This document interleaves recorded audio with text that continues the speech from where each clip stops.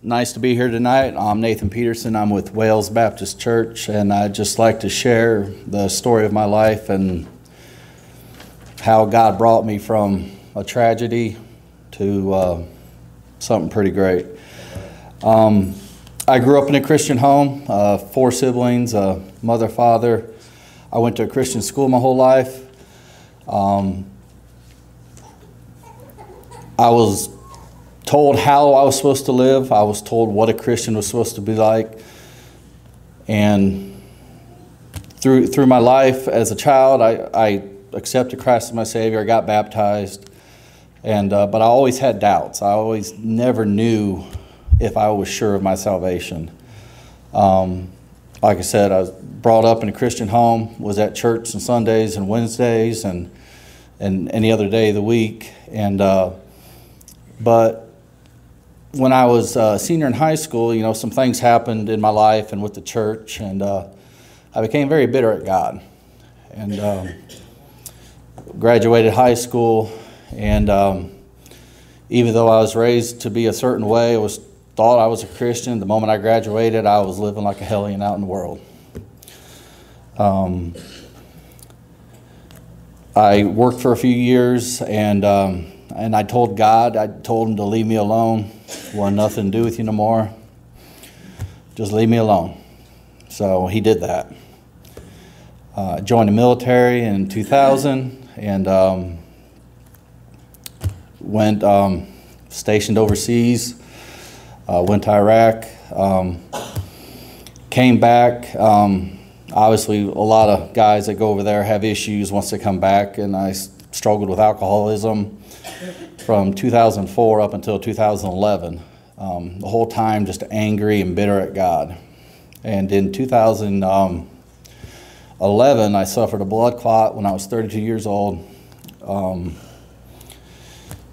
had quit drinking the first part of 2011, and between the blood clot and quit drinking and the PTSD coming ahead, I was hitting rock bottom.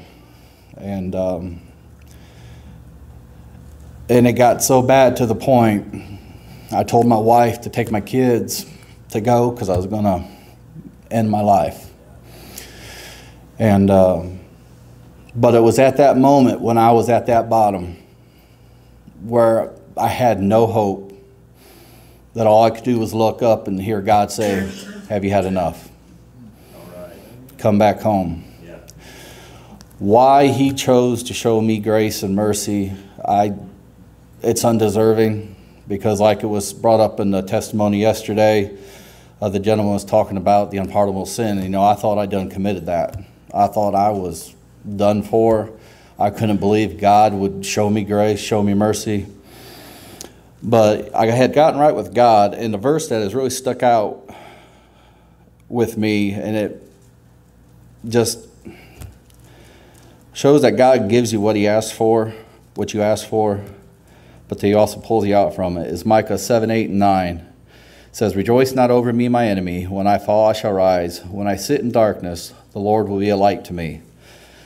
I will bear the indignation of the Lord, because I have sinned against him, until he pleads my cause and executes my judgment for me. He will bring me out to the light. I shall look upon his vindication." When I told God to leave me alone, I wanted nothing to do with him. He did that. He let me sit in darkness. But thank God, by his amazing grace that was just sung, he brought me out of that darkness. He brought me into his light. And it's been a roller coaster journey ever since. It hasn't been easy. I'm thankful for my pastors, Kevin Wells and Nick King. They've just been amazing men, teaching me how to be a godly man. And I'm thankful for the unity we have as a church. The title of this revival is Unity Revival. In order for this revival to be effective, we got to be unified together as churches. We can't be Liberty Baptist Church. We can't be Wales Baptist Church. We can't be all the other churches during the revival, and then the rest of the time go back to doing what we're doing. because we're all children of God. The church was never meant to be called Baptist, Methodist, Church of Christ. We're the church of God. And the thing that has really been, God has showed me the last couple of years, a part of that unity is sharing that love of Christ to others. I think it was about a little over a year ago, we did away with our Sunday evening services and went to small groups. And to a lot of people that was kind of scary because that's what we've always done. But through those small groups, we as a church became unified. We went from having a Sunday evening service of 16 to 20 people to, I think the last count, where there's like 140, 50 people involved in these small groups. You know, we got different types of groups. We got women's groups, men's groups. But the group that really touches my heart the most is our evangelism small group. We started it off probably 6 months ago, and we have really been hitting home on what the Holy Spirit is, the power of the Holy Spirit. If we as a church could grasp the power of the Holy Spirit and understand what it is, that's God in us. There's nothing we can't do. There's people we can't reach. And sure, we have our families we got to worry about. We got to worry about getting them to Christ. But that should be an everyday thing. We got people out in Giles County, out in Pulaski that need Christ. You look on the news, it wasn't until a couple years ago that I didn't really think we were in the end times. But the more stuff you're seeing on the news, the more realization I'm getting we're in the end times. And but to go back to what I was saying, we're called to go reach others. Romans 10:14 says, "How then will they call on him in whom they have not believed? And how are they to believe in him on whom they have not heard? And how are they to hear without someone preaching?" Matthew 24:14 says, "And this is the gospel of the kingdom will be preached in all the world as a witness to all the nations, and then the end will come." You know, part of the Great Commission he told the disciples to go out and preach the gospel and to make disciples and to teach them what they were taught. Our goal as a church should be teaching others about Christ. In our evangelism small group, we started going out in Pulaski, and it all started, the crazy thing was how it started. Chris and Tara Bichelle, they had 2 teenage girls, they don't know who they were, came up to their house with cookies and a tract and wanted to ask if they wanted prayer. Well, those 2 girls is what started a fire for Chris and Tara, which in turn started a fire for our small group. And our small group now focuses solely on evangelism. We go out every other weekend, and we're not advertising our church. We're not selling it. We just want to ask people if they want prayers. We got tracts that we take with us. We hand them out. And just trying to teach others about Christ and share the love that we got that we don't deserve, but they deserve also. And so my challenge is to you, a part of this unity revival is to not just let it stay in the walls of this church or your church that you're a part of. Take it out in the streets. We got people that need Christ and have no clue about Christ. The stories we have heard in just the several times we've been out, the stuff that's in our backyard is sad. The stuff these kids got to put up with is sad. And I know a lot of people think, well, I can't do it. You know what? I can't talk to people.